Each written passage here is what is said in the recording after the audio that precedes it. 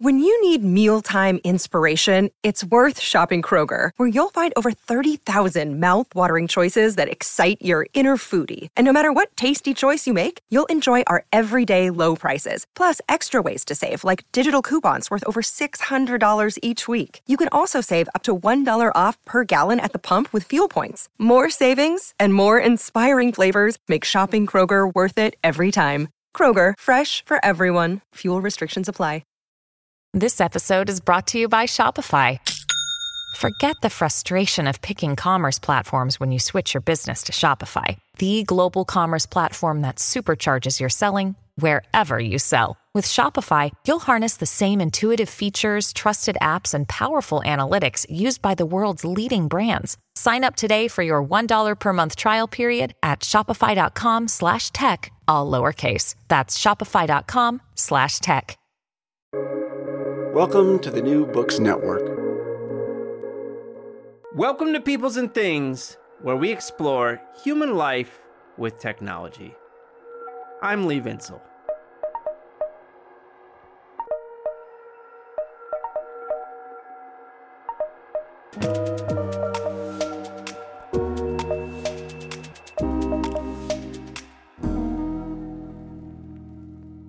Here's something I bet we can agree about. Since the 1980s, a lot of people in both their work and home lives have adopted personal computers and smartphones. You're still with me, right? I read that something like 90% of American households own at least one computer, and 97% of Americans own a cell phone of some type. So how has this adoption of digital technologies affected the economy and work? Like, has it made organizations massively more efficient? That is not so clear. After all, for most of the period from 1980 to the present, measures of productivity growth have been quite low. It seems to be not the case that digital technologies are greatly accelerating output, for all of the stoner talk about the singularity or whatever. So does that mean the adoption of digital technologies hasn't been changing work? No, come on, that would be absurd. But precisely how it has been changing work is hard to describe, and so far has mostly evaded us, at least when it comes to a synthetic vision of the adoption of these technologies and how it has been playing out in society. This is something I think about a lot. Moreover, when we turn to the social scientific literature on digital technologies and work, we see two trends. First, there's a focus on the role of these devices in fairly high-end white-collar jobs. And second, there's a well-developed literature on the so-called gig economy. You can think of apps like Uber and Lyft and Grubhub and Shopify. The list goes on. And those studies are very interesting, though it seems to me that predictions that these kinds of gig economy jobs would quickly expand and take over ever greater parts of the economy have mostly not panned out. But what about what we might call the ordinary working class? People who work at places like Walmart or other retail stores or Starbucks or warehouses or hair salons or you name it. How have digital technologies fit into working class jobs? And how have they affected workers? What do we know about that? Huh? In walks Julia Ticona's book, Left to Our Own Devices, Coping with Insecure Work in a Digital Age. Ticona is an assistant professor in the Annenberg School for Communication at University of Pennsylvania, and her book examines the ways that digital technologies play an increasingly important role in the lives of precarious workers, far beyond the gig economy apps like Uber and Lyft. There are so many things I like about Ticona's book, but here I'll just name three. First, I think this topic is really important. Scholars have paid too little attention to the role technologies have played in the humdrum lives of ordinary working people. It's because they don't care to look. Julia does. Second, I really love the recruitment methods that Ticona used to find interviewees. One of the big things she did is went to places where people buy phones, made connections with them, and followed them into their lives, particularly observing how these devices fit into their work lives. It's a brilliant move. We need more of this, please. Third, this is one of the best written books in science and technology studies I have read in a long time. I read a lot of books, including for this podcast, and many of them, as pieces of writing, are not great. Like, a lot of them suffer from this terrible, terrible disease called dissertation-itis. Right from the get-go, right in their introductions, they are full of text walls of empty abstract nouns and mindless, multisyllabic neologisms. I suffer. I suffer for you, my dear listeners. But Julia's book isn't like that. It's really a very nice read. I had this frightening thought while going through it. It was almost like Professor Ticona wrote her book to communicate to ordinary human beings. Can you imagine? It's pretty wild. I hope you enjoy my conversation with Julia Ticona. I had a wonderful time talking with her. You'll see. Hey, get excited.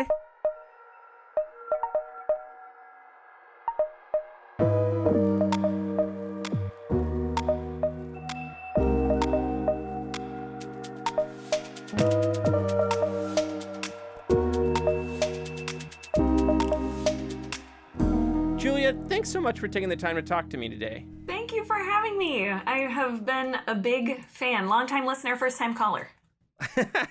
Well, it's great to have you here. So Left to Our Own Devices is a neat book, and it is also beautifully written. In fact, it's one of the best written books I've encountered in STS for a long time. So when you explain to people what it's about, what do you say, and what were you trying to do with it?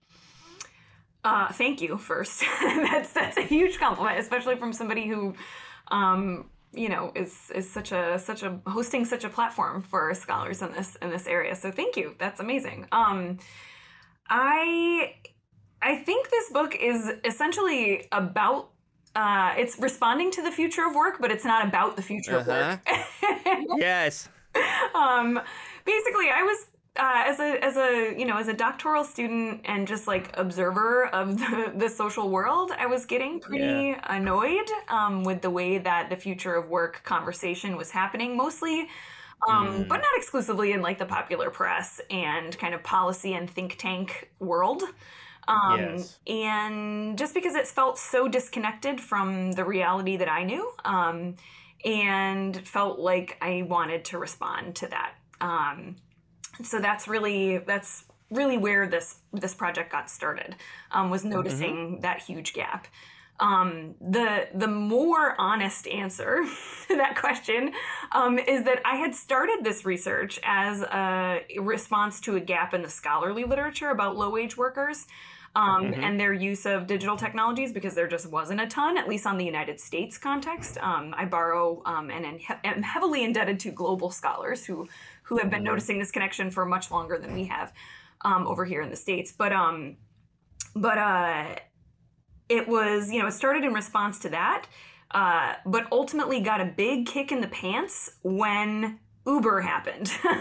And all of a sudden there was this huge conversation about low-wage workers and smartphones, and low-wage work more generally, and digital technologies in a way that, I was in the middle of this research, and I had a brand new frame for how to talk about the research that I had been doing for a while. And these new kind of symbolic associations between low-wage workers and mobile phones and entrepreneurship. So I quickly had to figure out a way to respond to that, which was very, very useful. And, I think it's in the preface, or, the first little chunk of text in the book, you talk about where you grew up and how there was internet access wasn't easy and people were using their phones more heavily. Where'd you grow up? Yeah, I grew up in upstate New York, and I do not mean right outside New York City when I say that. I like to say I'm from southern Canada, for anybody who's met me before, because that's a more apt definition, apt description of where I'm actually from. I'm from a pretty rural, small city in upstate New York, and I don't completely reveal it because it is pretty close to one of the places that I recruited intermediate from, which is a small place, and I don't want to compromise anybody. But and so it's not a place where the internet is taken for granted thing, or I should say broadband internet. The mobile internet is a very taken for granted thing there, and people get their hands on it in a lot of different ways. It is embedded in all kinds of different ways, in the ways that people find work and patch together these kind of patchworks of work that I was noticing among my friends who were coping with the kind of 2007-2008 recession, which is really what inspired a lot of this research.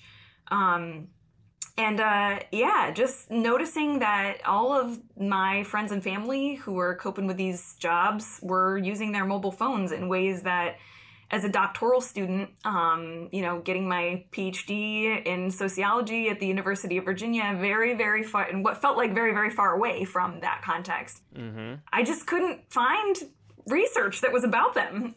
It was either about low-wage workers in India, in China, in Vietnam, in Africa, or it was about white-collar workers.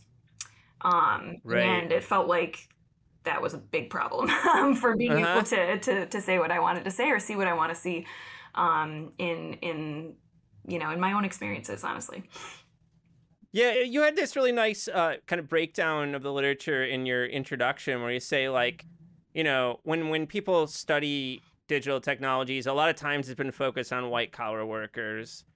Then when it's focused on low-wage workers, so often it's been like the gig economy story, like Uber and, all these kinds of things.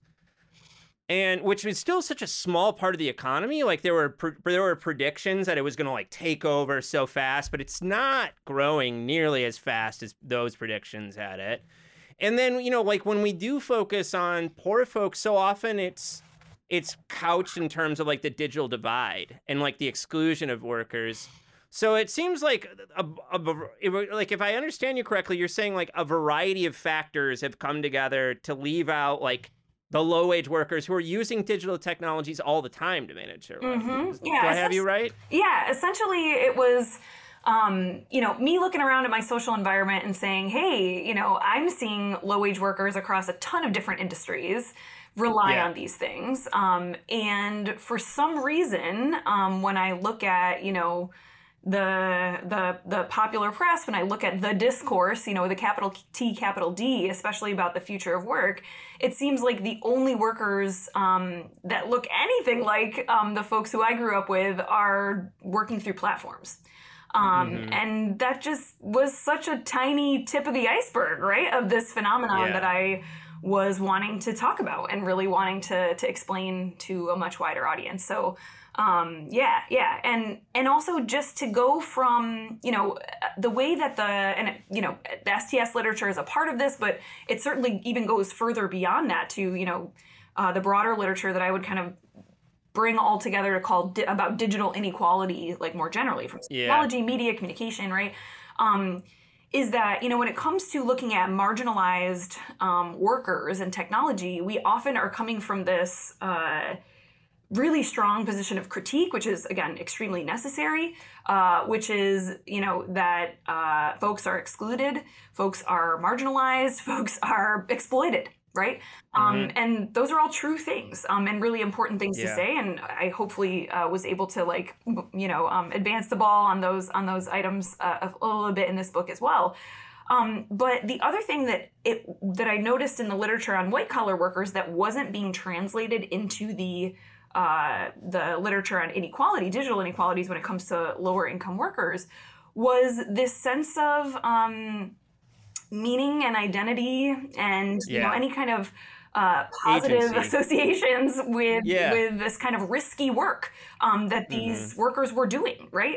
It's often narrated as being forced into, right, these forms of precarious work. And certainly that is a huge part of the story, right? We don't make these choices freely, of course. But it also felt like, that wasn't the complete story that workers were telling me about on the other side, right? They were proud of what they were doing and how they were using these things to cope with really difficult circumstances. And in order to really do their stories justice, I had to be able to kind of talk about both of those things. Totally. Yeah. I mean, I think we've been missing those kind of stories of coping and the agency part of the story. Like, no one chooses this freely, but then how do people like make do? I think your book's full of wonderful stories of people doing exactly that. Can you tell listeners a bit about the research, how you did the research, and especially can you talk about how you recruited folks? Because I thought that was the coolest little methodological thing. Yeah, absolutely. It took a long time. It's definitely not the most time efficient way of doing research on digital technologies for sure, but still highly recommended. So I interviewed 100 workers that I bucketed into low and high wage categories. All of these folks were doing independent and contingent forms of work that we often in the academy call precarious. We kind of lump them all together under this one kind of label, right? But what that means on the ground is extremely different for different sets of workers. But mostly what it means is that these workers don't expect their contracts to continue. They may be working on an occasional basis or a contract basis. They might be kind of scheduling insecure in a bunch of different ways. They might be cobbling together income from a few different types of sources. What that means for white collar workers means that they might be kind of underpaid in a full-time job and then also like cobbling together a couple of different side hustles on the side. For the service workers or the low-wage workers that I talked to, what that usually meant was, folks who were working in retail or other kinds of service work who were intentionally being kept at part-time schedules by, these large retailers like Walmart and Target and things like that, or large grocery chains, who needed to make up that time with a bunch of different types of informal work on the side as well. As nannies or, movers or in construction work or something like that. And so what I did in order to find these people was essentially having to kind of invent a new recruitment method because as a sociologist, what sociologists of work usually do is they usually go to people's workplaces, right, in order to find them. Yeah. So as a sociologist of work, you want to study qualitatively, what people do all day when they say they're, working. You show up at their office, right? Or you show up at the factory, or you show up at their, right, like retail location, wherever it is. And you hang out in the break room, you work alongside them, you try and interview them in different ways. The problem with this group of workers that I wanted to interview is that they didn't have a single place where they were. They have a bunch of different places where they are. And especially with the white collar workers, sometimes they don't even have a place where they are, or that place is their home, right? So they're not the easiest workers to find in the first place. So what I decided to do, since I was interested in the ways that they were, these work conditions were shaping their technology use, was to just go to where they were buying their technology. In doing some kind of initial interviews with folks, what I found was that, people are responsible for their own technology purchases, right? So because these folks are independent and contingent workers, they don't have... they're not kind of handed a laptop on their first day or handed a phone, right? Like when you start to work at Trader Joe's, when you start to work at Walmart, they say, hey, there's a scheduling app and where's your phone so I can help you download it, right? It's not giving you a company supplied kind of device, right? So I figured consumer electronic stores would be a really good place for me to meet these folks because that's where people go to like hold stuff and play with it, get their screens fixed when they break, to argue with a cell phone salesperson for a couple more weeks to pay their bill, whatever it might be. So I just went there. As many of my students here at UPenn will tell you, I was aggressively friendly, which is a tactic that I would recommend in qualitative fieldwork. I showed up with my clipboard and my earnest PhD student smile, and I tried to get people to agree to talk to me. So were you just hanging out outside? Is that what you were? Well, Or yeah, you like sometimes tuck your way outside. in? Okay. Yeah, Okay. preferably inside. So Okay. I would try and approach, I would talk to the salespeople. I would ask to talk to the manager and ask if I could just kind Yeah. of hang out for a little bit, a couple hours. Usually I would try and pick like different hours throughout the day to get workers who had different kinds of schedules, sometimes in the morning, sometimes in the evening. I would end up talking to the salespeople a lot, who would often just kind of be like, yeah, just hang out and don't tell anybody. I said it was okay, right? Yeah. And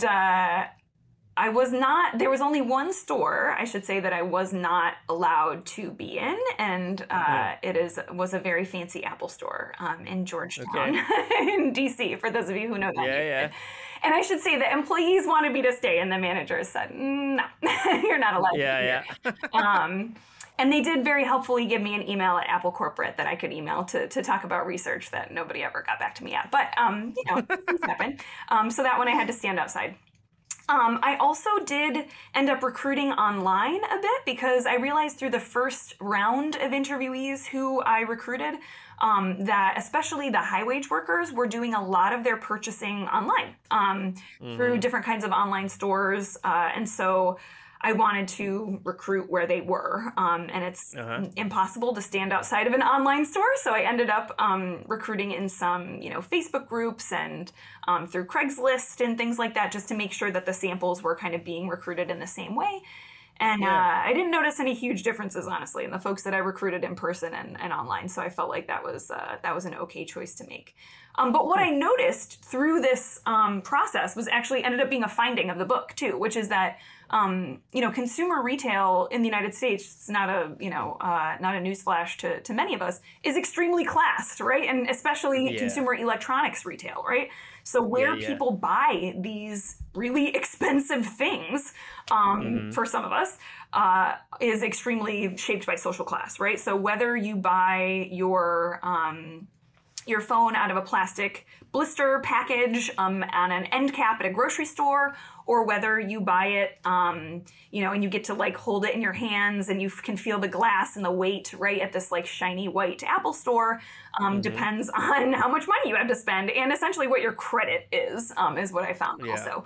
And those two experiences are really different. And so as an ethnographer, it was cool for me to be able to incorporate those different kinds of consumer experiences into the book as I was writing. And in the chapter on low-wage workers, I kind of talk about some of the more predatory like financing schemes that I found for the low-wage worker and the low-wage worker sites that ended up being a really important finding. So it's always great when the recruitment strategy kind of allows you to have new insights into your research. No, I thought it was really cool. I loved it, and it was just like go to where the phones are if you want to track out like Sounds stupid, but worked.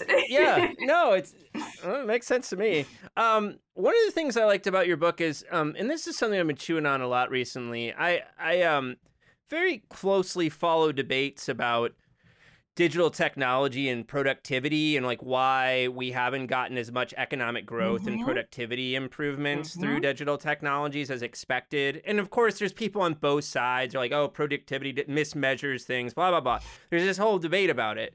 But, I'm mostly on the side of people who think, it hasn't increased productivity as much as we thought it might. And yet we don't want to say where that can lead you is saying digital technology has done nothing in the workplace, which would be foolish and silly to say, right? So one of the things I liked about your book is I think it almost gives like this phenomenological or like first person picture of how it actually is affecting workers' lives, right?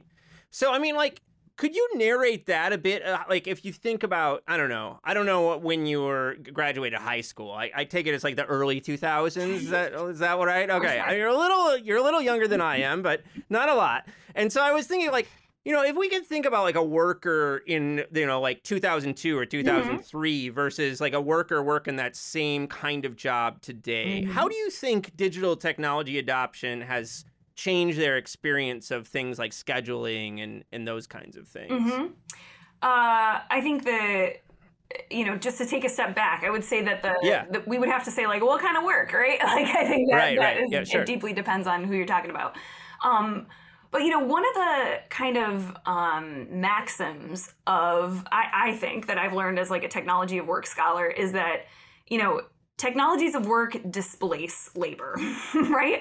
So, when we think about this, long narrative about labor saving technologies, right? It's like, bread and butter, STS, bread and butter, history of tech kind of research.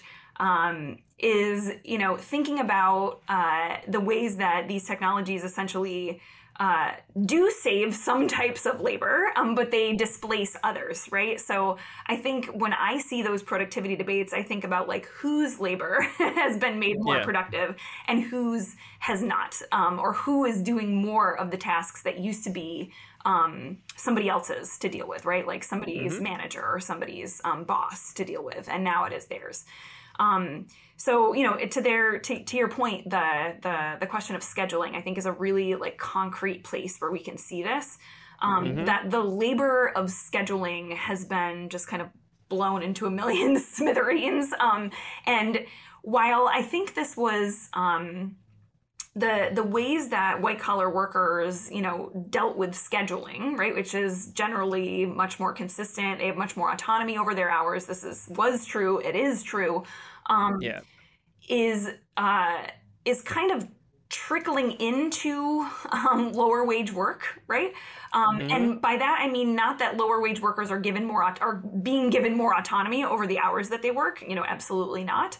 But more that the labor of scheduling is being transitioned onto those workers, right? So, whereas before unpaid too, right? Yes, now they're doing exactly. it in unpaid time. Yeah, exactly. And this is a part of what I talk about as, what I call the digital hustle, right? Like this big bevy of activities, this huge set of tasks that are actually largely shared between high wage and low wage workers in some pretty surprising ways, right? Like the ways that they use their technologies are actually pretty similar and conditioned much more by the insecurity of their work than by the content of it or by their social class even. But so whereas before, switching shifts in a job or, needing to change your schedule was something that was kind of booted up the chain of command to a manager or to, even a shift manager or a floor manager or something like that, or a boss. Now that labor is kind of devolved onto workers, right? Because the assumption is that everybody can talk to everybody else, and whether that happens through a designated app or whether that happens, the workers themselves kind of organize, WhatsApp groups, chat groups, or Facebook groups. That is understood to be a labor of workers now, right? Like in a way that I think it wasn't before. And there are a myriad of other examples of that same thing. But yeah, I think the key in those, thinking about those productivity debates is, thinking about like whose productivity, right? And what even counts, right? Like you said, that there are these debates about like what counts as productivity. And, that's coming from like wonderful feminist work of like what counts as labor in the first place, right? I think that I take from, or I'm kind of inspired by those approaches for this research as well, is to kind of like, let's expand what we understand as a part of quote unquote digital labor, in order to see all of the different creative, incredible ways that workers are being incredibly productive and essentially knitting together fragments of a labor market in order to make their livelihoods work with these devices. As we discussed briefly earlier, a lot of research on digital technology got structured by the whole digital divide thing that came out of the 1990s. But as you write, as this book argues, it's not only exclusion from digital technologies that structures inequalities in opportunities, but inclusion as well. So how does that work? How does inclusion work to structure the inequality as much as exclusion does? I think, I pull a lot from, I know you had Dan Green on a bit ago, that his book, The Promise of Access, has been incredibly helpful for me in thinking about this, how this kind of policy discourse got shaped in the first place and what it looks like now in terms of our institutions. The way that I kind of enter into that conversation is like, look, these technologies, were first studied by scholars in the context of white collar work, because that's where they were first used. You know, there are reasons for this. It wasn't just, you know, pure blindness or malice or something like that on the part of researchers. You know, if we wanted to understand how these things were going to be affecting work, we studied the workers who were using them at first, which were white collar office workers, right? It made absolute sense at the time. It no longer does in order to study the way that these technologies are affecting people, or the ways that workers are using them from a more like worker side perspective. But what I really, you know, I'm a comparativist at heart, I think. You know, in order to understand any social phenomenon in my brain, it just makes sense to kind of throw it against something else, right? That it's kind of, it's very difficult to, it's one way of gaining context, right, on any kind of social phenomenon, is to be like, okay, well, how does it look different for somebody else? It's like bread and butter kind of understanding social inequalities, right, to look at something by class. So, you know, it made sense to me to, you know, study these things from both perspectives, both high wage workers and low wage workers at the same time. And interestingly, you know, what I found when I was interviewing these high wage workers was, you know, them kind of hemming and hawing during the interview about their interviews being boring for me. Which I thought was really interesting. So they were saying like, oh, you know, I hope this is useful to you. You said you were interested in inequality, or you said you were interested in, you know, marginalized workers or insecure workers. And, you know, I don't know, you know, I don't see myself that way. Or, you know, and I would ask them questions about like, just in the opening or closing of the interview, just to kind of chat with them about like, oh, what's your cell phone plan? Or like, how much data do you have in your home office? Or, you know, like, what's your setup there? What are you working with? And I almost thought as like the way that like, I don't know, I imagine like pilots talk to each other about their work, like what you flying on today, you know, like just like talking about like the tools of the trade, you know? And to a letter, I would say to a one, the high wage workers were like, I'm not sure. I don't know how much it costs every month, or I'm not exactly sure, you know, let me check for you, like, let me get back to you.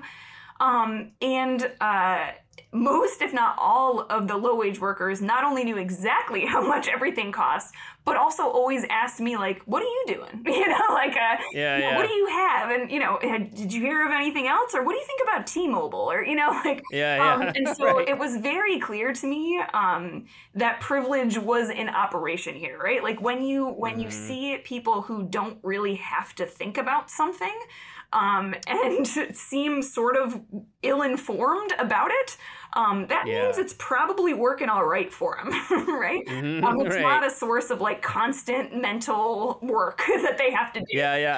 And so once I started seeing that, I started saying like, oh, right. So, you know, there's definitely privilege operating here, as well as marginalization. And it really forced me to think about, as a scholar, the ways that this digital divide framework really shaped my own, the ways that I was approaching this project, right? This didn't happen beforehand, right? I didn't go into this saying, hey, I want to study privilege, right? Like that happened because of this comparative angle on this stuff. And especially reinforced by not only just, you know, the way that people talked about their everyday use or their like technologies that they were working with, but also the ways they talked about what they were doing with them, right? Once I came to this conclusion that, you know, people were kind of doing very similar things with their technologies during the day. And I started paying more attention in the interviews to the ways that those uses were treated by the people around them at their workplaces. And again, I should say, you know, I only have one side of this story, right? So all I have is workers' own understandings of how their use was being interpreted by their coworkers or managers. I didn't get to interview the management side of these things or other coworkers, except like by accident. But so, you know, what the high wage workers were telling me was being received as this like skilled use of their time. by their bosses. So when they would engage on social media about the projects that they were working on, when they would brand themselves using their own social media, when they would publicize the companies that they were working with, if they were like contract workers, when they would have their several phones out on their desk in order to be attending to them all the time, even if that was attending to their kids' daycare or nanny, right? It looked like they were doing what they should be doing. And for low-wage workers, it was the exact opposite, right? It looked like distraction. It looked like something you should not be doing, even if it was explicitly a part of their jobs, like looking up the price of something for a customer on a company website. Or cocktail recipes. Yeah, exactly. Cocktail recipes, right? Yeah. So, and they had to hide it. They have, there was lots of conversations to me about like how to fold an apron so that nobody could tell that you were like, you had your phone on you and you could feel the vibration against your body, but nobody else could see it. Making sure that the screen that would light up when somebody would call was facing towards you as opposed to outward. So nobody could see that was happening through your pocket or through your apron. Stashing something in a locker and hustling up and down the stairs, right, to that employee break room in order to see those things. And so again, right, this was another site where I was like, okay, right, these conditions are set up in such a way that, workers are including themselves. That's a period, full stop. But the way that use is received by the workplaces is extremely different. And so when we think about, the ways that we count, quote in quotes, what is skilled technology use and who needs these devices and for whom this is an essential part of work, that requires a big fat question mark in my book, right? That I think workers would say a very different thing than their CEOs as to who needs this stuff.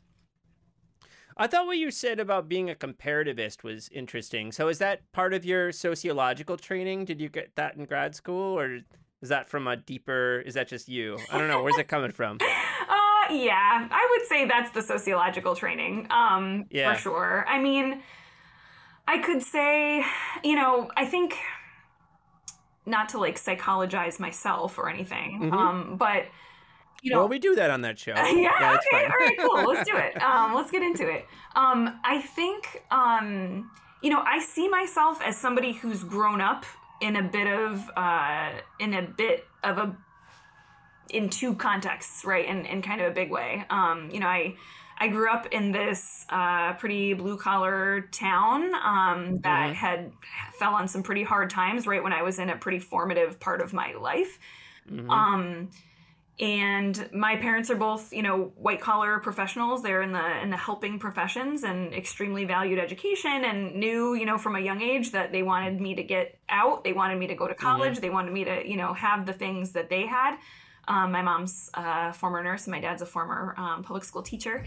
And, when I had the great fortune to go to, this kind of elite liberal arts, all women's school, when I went there and was exposed to the world of letters, right, the kind of scholarly world, it was a revolution for me, right? And they felt incredibly separate. And I reflect on this moment a lot, actually, that when I was applying to graduate school, and I like to tell these stories too for anybody who's listening who's had this kind of experience or who is interested in applying to a PhD program, right? Like, it's a foreign world, and it is supposed to feel that way. It's not just you, right? It is a world unto itself. And sometimes that is on purpose to be a gatekeeper, right? To disallow new entrants. When I was applying to graduate school, to PhD school from undergrad, I included a letter of recommendation from my boss at the campus center where I worked on a federal work study. I sold bus tickets, and I was at the welcome booth to my college, right? Like I was that girl who would give people directions. And that was my federal work study job. And there was a woman who ran that building at my college, and she was an absolute force of nature. She was absolutely wonderful, one of the most effective human beings I've ever met in my life. And I knew her really well, and she knew me for 4 years. And so I asked her for a letter, and I included that letter in my PhD applications. And about halfway through my PhD journey, I, kind of was talking to one of my professors about like how it was going and like where I had applied and what letters, and they were horrified that I had asked this person. And I shouldn't say horrified, not that they were just like, oh no, right? Like how did you not know that this is not what you should do, right? That they don't actually want to know that you're a good worker. They don't care that you showed up on time for all your shifts. They want letters from your professors about your scholarly potential, right? I had no idea about that, right? To me, applying to graduate school was about learning how to teach and learning how to become a professor. And so I thought it's just a job, man. Yeah, exactly. I thought that would be a great thing to include. It wasn't, apparently. Don't let that stop you. I think about that moment a lot when I think about my own scholarly trajectory, right? As like somebody who studies these things because I have run up against the boundaries between them a whole bunch of times. And now here I am, like sitting in my office at Penn. So it's a constant sense of I am in a constant sense of amazement of these things, and also always trying to work really hard to like denaturalize the process that led me here, which was a series of lucky breaks and mentorship and privilege, honestly, right? To get through those hoops with unscathed or with minimal scaring. Side.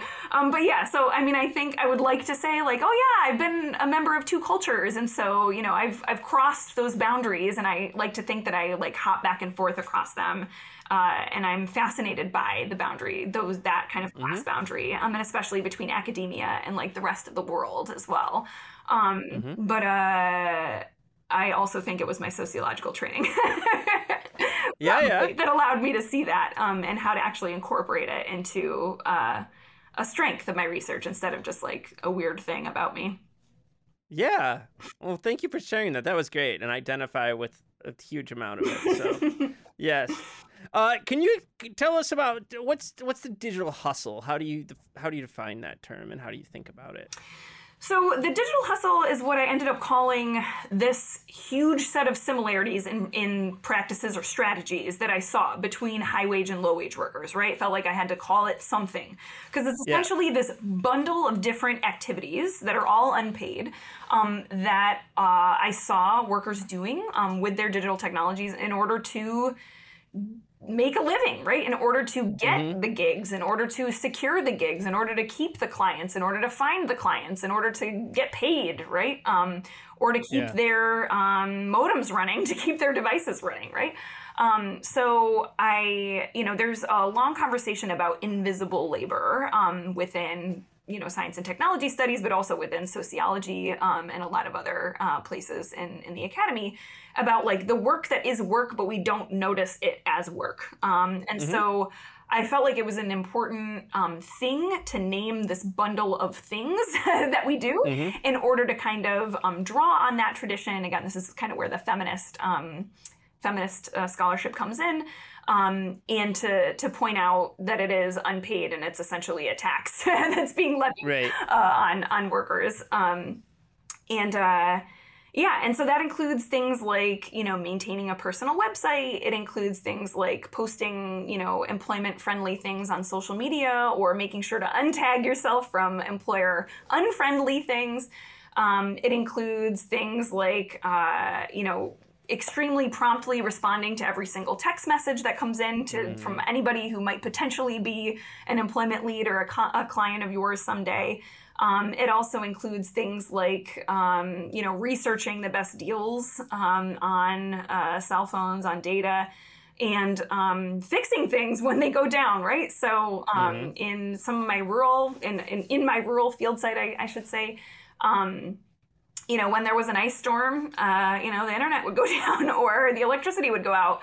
And the folks who were working remotely or the folks who really needed to get in touch with their bosses had to find somewhere else to be, right? So it's like the labor of, figuring out where else you can get connected when you are disconnected as well. There's a huge number of different kinds of labor that go into the digital hustle. And I wanted to kind of name it in order to see it, which is, a kind of an important thing that we get to do as scholars.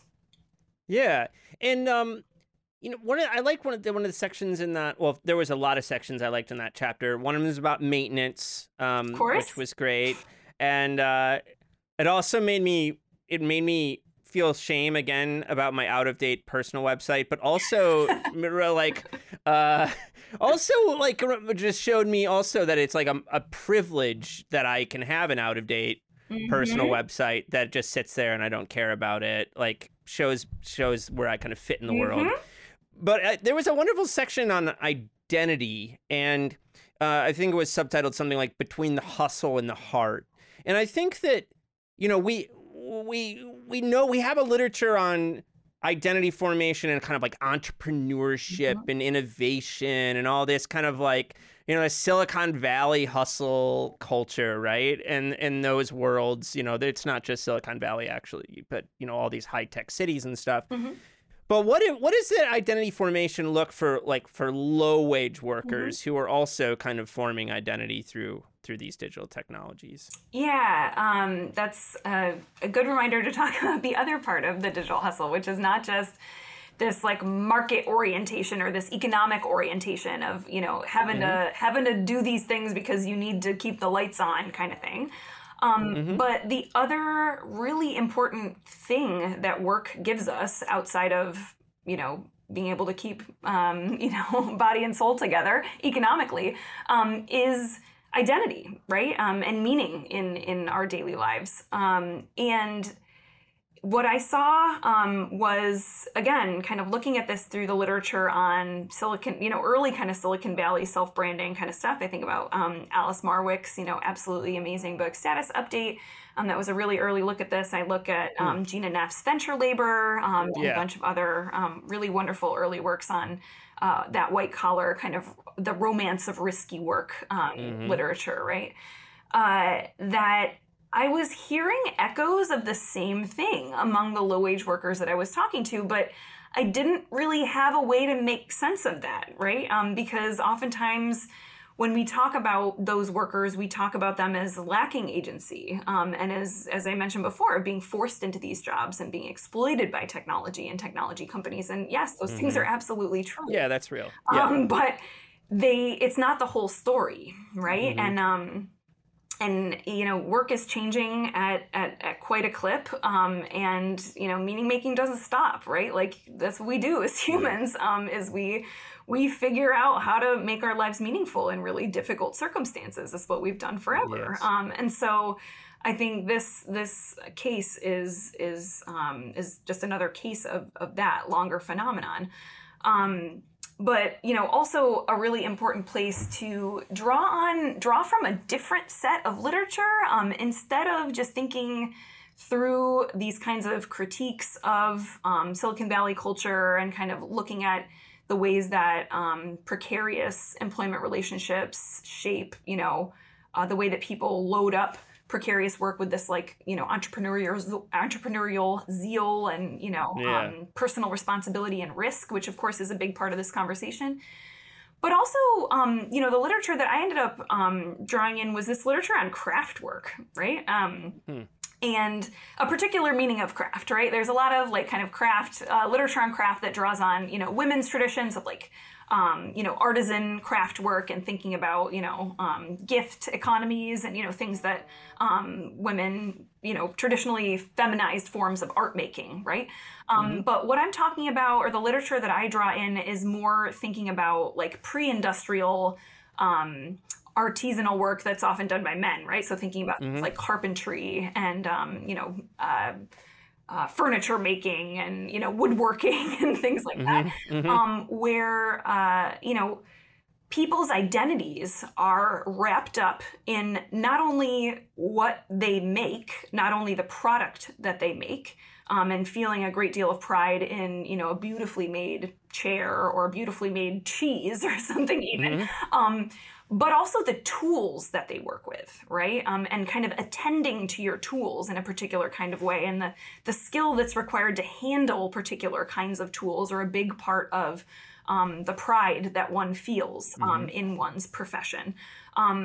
I saw some of the same things. So again, some of these same echoes coming through the ways that people talked about setting up, their phone in a particular way, or getting a new phone and engaging in that process of like, okay, I got to make sure all my settings are exactly the way I want it, and I got to get my exact right ringtone, and I have to figure out the how to do all this stuff so it's exactly how I like it, and I have my calendar synced up in exactly the way I want it to.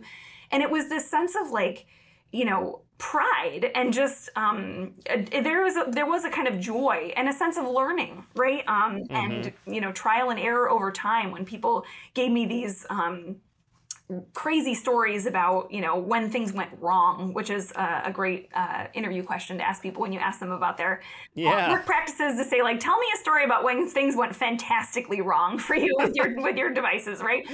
They got stories, right? Yes, exactly, right? Like we all have that time of like, oh my gosh, right? Like when I didn't think my camera was on and it was. And, those stories often elicited these moments of learning. And that sounded to me really similar to, a crafts person talk about, oh my God, I gashed my hand open on that saw that time. It's like, it's these marks of the trade, right? And this kind of pride in overcoming and becoming less of a novice over time, with learning how to not only learning how to use these technologies, but also learning how to deal with these really adverse labor market conditions, right? Worn kind of like a badge of accomplishment. And these that lent meaning to their lives. It lent meaning to what they were doing and the choices that they had made about what they wanted to do all day and how they earned their money. And so I felt like, again, that it was worth marking, that these strategies are not only economic, but they are also affective, or they impact the way that we feel about ourselves and about our work. Yeah. Can we talk a bit more about the costs of inclusion for low-wage workers? So I feel like we've talked about it a bit already, but I wanted to pull out more of the kind of difference and to set it apart from the digital privilege part of your argument. So, we could talk about provisioning Wi-Fi. You pick your favorite example, but what kind of stands out for low-wage workers that doesn't apply to so many of us? My favorite example, because it is the most kind of egregious and still something that is still happening all over this ecosystem, is financing. This is something that I feel like for higher wage consumers, that many of us are just blissfully unaware of. And also, these are practices that I was picking up in 2012, 2013, that I've now seen like proliferate across online consumer spaces, right? So for anybody who actually, we're recording this in like the holiday season and the run up to, Christmas and all that stuff, that any of these kinds of limited term, they're not credit, but they're like credit, right? Like Affirm or, right, like buy now, pay later kind of schemes. I think a lot of these things were being tested in the low wage cell phone market, honestly, because I was seeing them a while ago, as I was hanging out in these stores. So, I have this story in the book where, I was hanging out in this, it was a T-Mobile store. And, it was in this like pretty urban, it was in my urban field site. It was in one of the low-income neighborhoods that I was in. It was a really busy kind of rush hour crush. The manager had the doors open, was like blasting music, and, was kind of out on the sidewalk and inside, was this like real aggressive salesman type guy. And there was just kind of a lull in the foot traffic, right? Like it was between trains or something like that. And he started talking to me and he was like, can I sell you a phone? Like, what do you got? What are you using? And I said, oh, no. Like I'm a PhD student. Like they don't pay us very much to do what we do. I don't have any money. I'm broke, blah, blah, blah. And he handed me a flyer, right? Like the flyer that he was handing out to everybody else, which was for this program called Smart Pay, which essentially was a cell phone leasing program that would allow people to make what looked like pretty manageable monthly payments on these extremely expensive devices, right? Like hundreds and hundreds of dollars. on a new, iPhone or something like that at the time. And when I did some digging into these companies, it wasn't pretty. And it looked a lot like, a payday loan for a phone, right? Yeah. So it was basically an exploitative financial instrument that would make cell phone ownership look affordable, but at the end of the day be even more expensive, make the phone even more expensive than it would have been for somebody who had been able to pay for it out of pocket up front. And when I think about things like this, when I see cell phone companies offering these forms of flexibility, when you even look at the differences between what are called prepaid and postpaid contracts, right? So like either you use, pay monthly and you kind of get credit from the cell phone company and you say, oh, I promise I'm going to pay for the data that I'm using after you use it. Or if you have to pay for that up front, right? Like a lot of those differences as to what people have access to has a lot to do with one's credit history, right? And so that allows us to kind of open up into this larger conversation, which is going on across disciplines, across fields, and is extremely policy relevant, even taps into things like education debt and financing, right? Yeah. That, the ways that companies are able to exploit the need for an extremely expensive good that has become mandatory, right? Like a college education or like a smartphone, and have managed to make it appear affordable or to make people believe that it will be affordable, right? On future promise of being able to be paid back by it. In a way that is just a raw deal, and makes it way more expensive. And so I think it was Matt Desmond actually in his Evicted book that's like, actually it's really expensive to be poor. We tax the poor. It's extremely expensive. And that is extremely true in consumer electronics and in smartphones particularly. So once it kind of smacked me in the face that these workers were being required by the conditions of their labor markets to have smartphones, and relatively sophisticated ones at that. Ones that were reliable, sometimes multiple smartphones, right? In case some broke because they were kind of cheap, the ones that they were able to afford. And they were also being soaked by these financing companies. It made me really mad. And it made me realize that there was a part of the kind of political economy of this that is just extremely different between high wage and low wage workers, and is something that is, I think, largely invisible to folks who are able to stomach the upfront costs of these services. Yeah, I think that's right. No, I mean, I do a lot of work with and I'm very inspired by the folks who run United Way's ALICE program, which is this program that measures economic hardship in the United States. And they find over and over that like 40% of American households can barely afford to make ends meet. But they have an algorithm. They go in and look at costs at the county level, and then they see what percentage of the population can afford it. But, at some point, cell phones became part of that measure. It wasn't initially. But it's just like you have to have it. And I think what you're pointing out is that, you have to have it, and yet you don't have the money for it. And the way that you end up getting it is through these exploitative financing programs. So there's all these ways we tax poverty, basically. Yeah, absolutely. Yeah. And essentially, it's another way that employers are forcing costs onto workers, right? So there's a number of different ways. Again, this makes, digital technologies a part of this wider conversation about like the costs of having a job.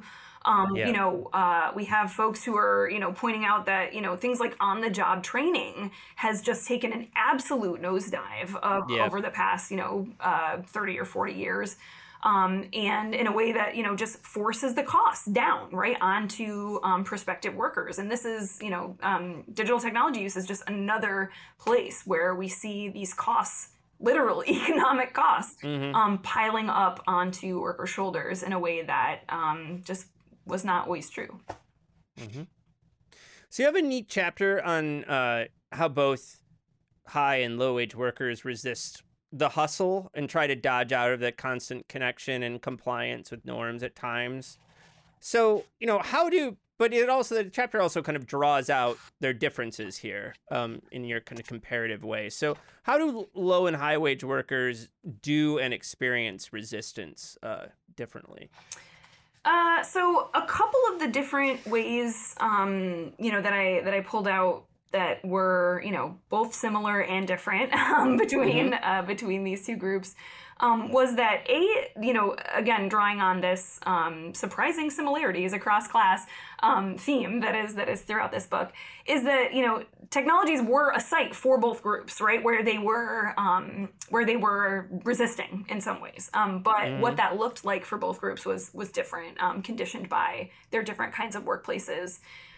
So what I found were, on the low-wage worker side, were workers talking about diving into their phones or finding refuge in their devices in order to limit their commitments to work, or in order to bound them in some useful ways. And so, the ways that we see this happening, just kind of like the firsthand accounts of it is, this like cocktail waitress that I talked to who talked about, when she was at work, being able to find either spots in the restaurant or moments in her shift where she was able to just kind of like block everybody else out and to, check her messages or listen to the music that she wanted to listen to or scroll through social media as a way of alleviating the pressures of service work for a moment during her shift.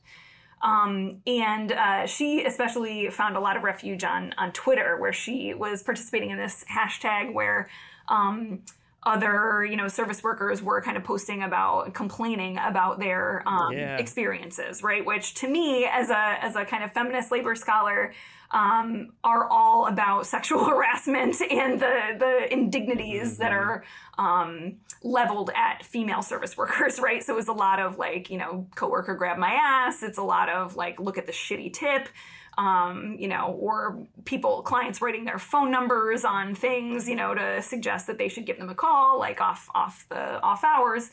And, it just provided the space for them to kind of be seen by other folks. But interestingly, I didn't see a whole lot of, this wasn't a moment of like a hashtag that like took off and, went, viral and right, like there's all this beautiful like interaction among people. Yeah. There wasn't a whole lot of interactivity there. It was a lot of just like people shouting into the void, it seemed like. But, from the perspective of this person, this is a really important vent for her, right? In order to feel like she had some kind of a record of her experiences and that she could read other people's, and even if she wasn't liking them, because that may have felt weird, but right, that she felt like she was a part of this, that she wasn't alone, right, in these experiences, which is both good and bad, right? Because it's kind of allows this like apologetic to happen, right? Sometimes these vents allow for the stalling of necessary action within workplaces. And sometimes they let people keep their, body and soul together, right? And in order to get on with the shift, right? So no, it's complicated. Both can be true at the same time. And I tried to illustrate that. And then, comparing that with the high wage workers, what I saw was, maybe is somewhat more familiar and predictable to some of the listeners of this podcast, certainly to myself, is this language of like resisting technology, right? Like resisting the device in order to resist work. So putting the laptop, actually shutting the laptop down, right? Like actually not just closing the top, but shutting it down, putting the phone in a drawer or engaging in some kind of like digital detox, in quotes, program. Or the digital Sabbath or whatever. Yes, exactly. Yeah. These things that were galling to me as a PhD student. These trends that I wanted to problematize, right? Like a decade or so ago. Although they rear their head every once in a while, right? They come back. Yeah. They're never going to leave us alone. You think so? It seems like I think it's going to be another 10 or 20 years. I don't know. It seems like we get past it, and then it's called mindfulness, right? Like Then Ezra Klein has another like podcast where it just says like something we said in 2012. It's amazing. Dust off that old critique again and shove it back out there. Exactly. Yeah. Anyways, I should say too, Mel Gregg has a great book on thinking. Has a great book on like mindfulness practices and thinking about technology that is absolutely stupendous, as is a lot of her stuff. So, Cool. I should have her on. I like her a lot. Yes. She's great. Yeah. You also had this section on which I thought was wonderful, and obviously has big gender for ramifications. But it's about the limits of refusal, and you talked about tethered care work.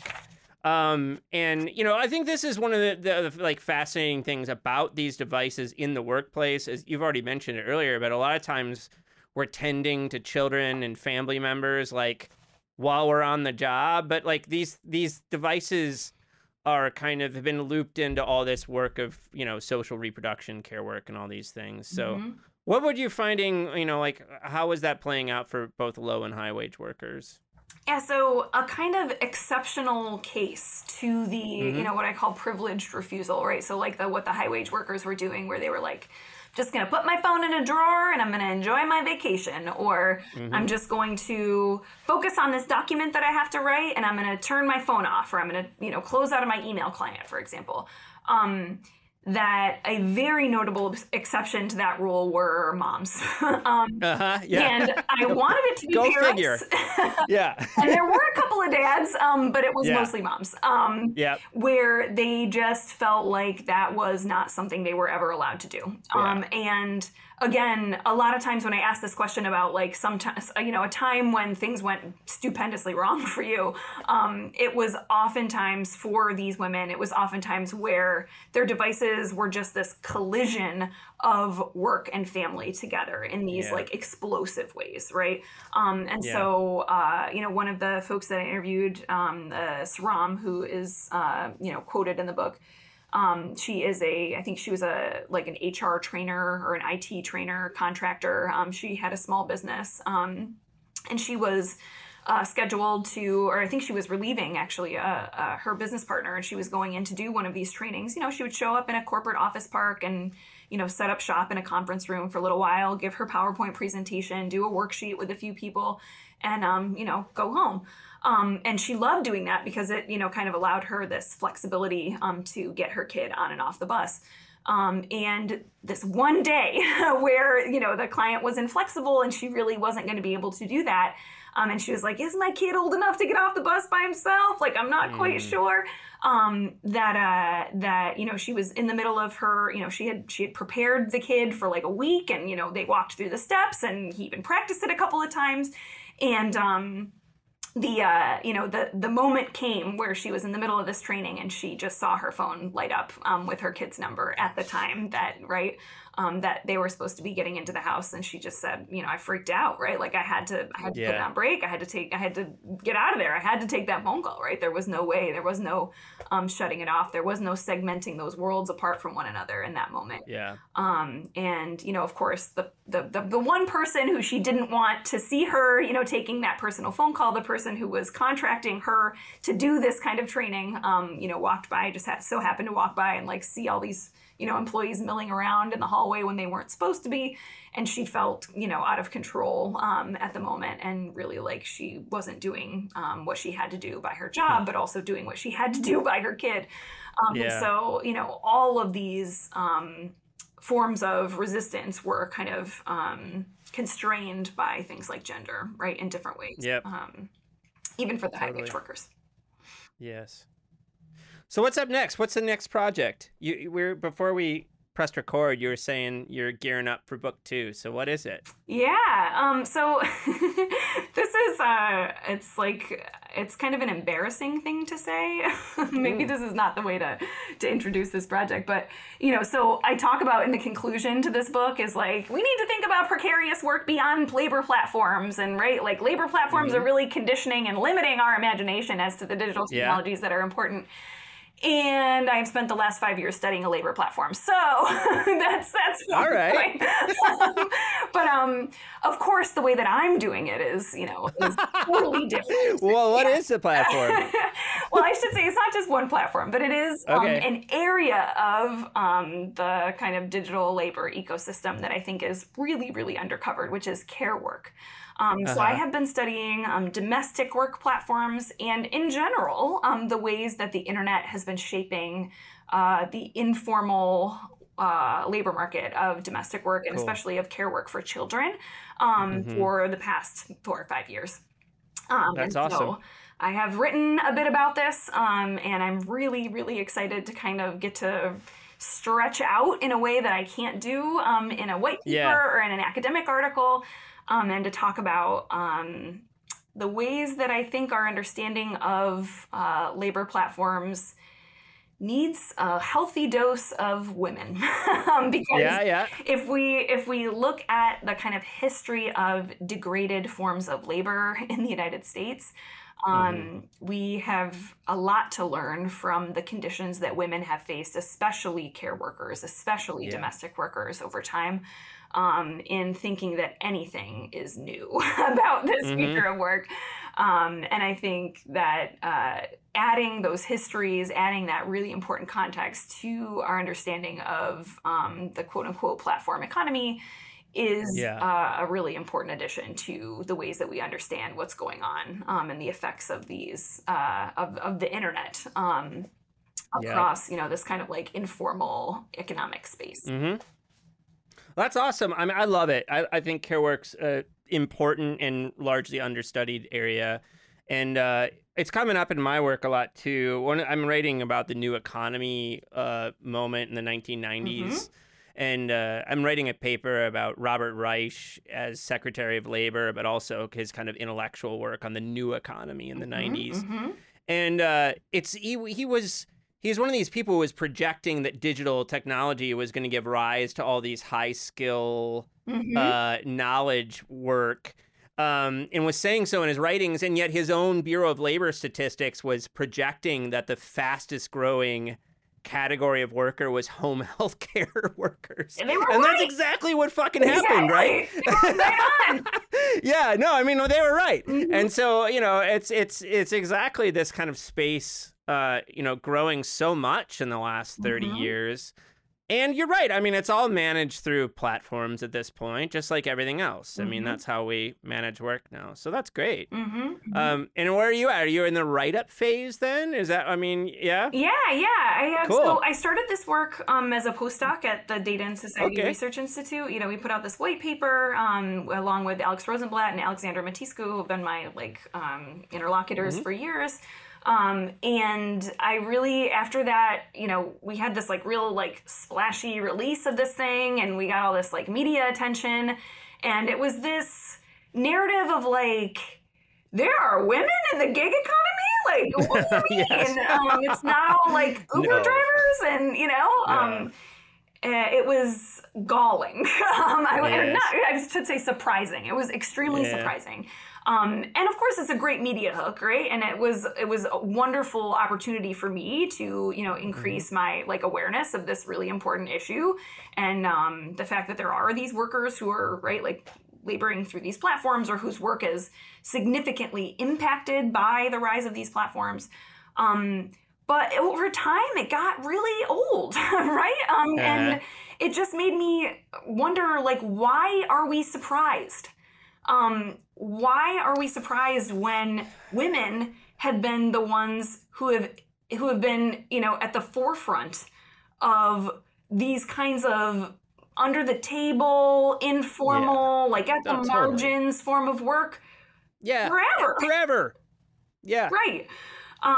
And essentially, the place where I'm really excited to go with this book is in tracking back the kind of, in a kind of Polanyian project, right? Of looking at what were the ideas that substantiated these different kinds of platform, quote unquote, innovations in the first place, right? So going back to platforms like eBay, who were, essentially trying to institutionalize reputation on the internet, and to say how have we missed the ways that things like trust and reputation are the fuel for these informal online economic spaces. Totally. And it's because we have been ignoring women's work experiences where, the ways that trust and reputation operate in labor markets for care work is extremely obvious, right? It is essential. It is central. It is impossible to miss. And in a way that, it was an important part of the Uber story, like at the very beginning, right? Like it was kind of like, oh my God, you're getting into a stranger's car? Like this is they could kill you. Right. Yeah, exactly. And it just it just like went away. We all like got real comfortable with it because of reputation systems, right? Yeah. And I think that paying attention to these feminized forms of work really brings that story to the center in a way that it really has been a bit ignored. And so I'm excited to talk about how this idea of trust and reputation has been institutionalized, how that has shifted, and of course, like attend to the COVID-19 kind of context, right? Because care has become this like insanely obvious political flashpoint. And the cost of care, especially, right? So I have all kinds of new sites to incorporate into the discourse analysis part of the research. So yeah, I'm going to be writing it up. I've been talking about it for a little while, and I can't wait to share more about it soon. That's awesome. Julia, thanks so much for taking the time to talk to me. It was really a lot of fun. Thank you so much, Lee. Thanks for all the service you're doing for authors. It's wonderful. Thank you.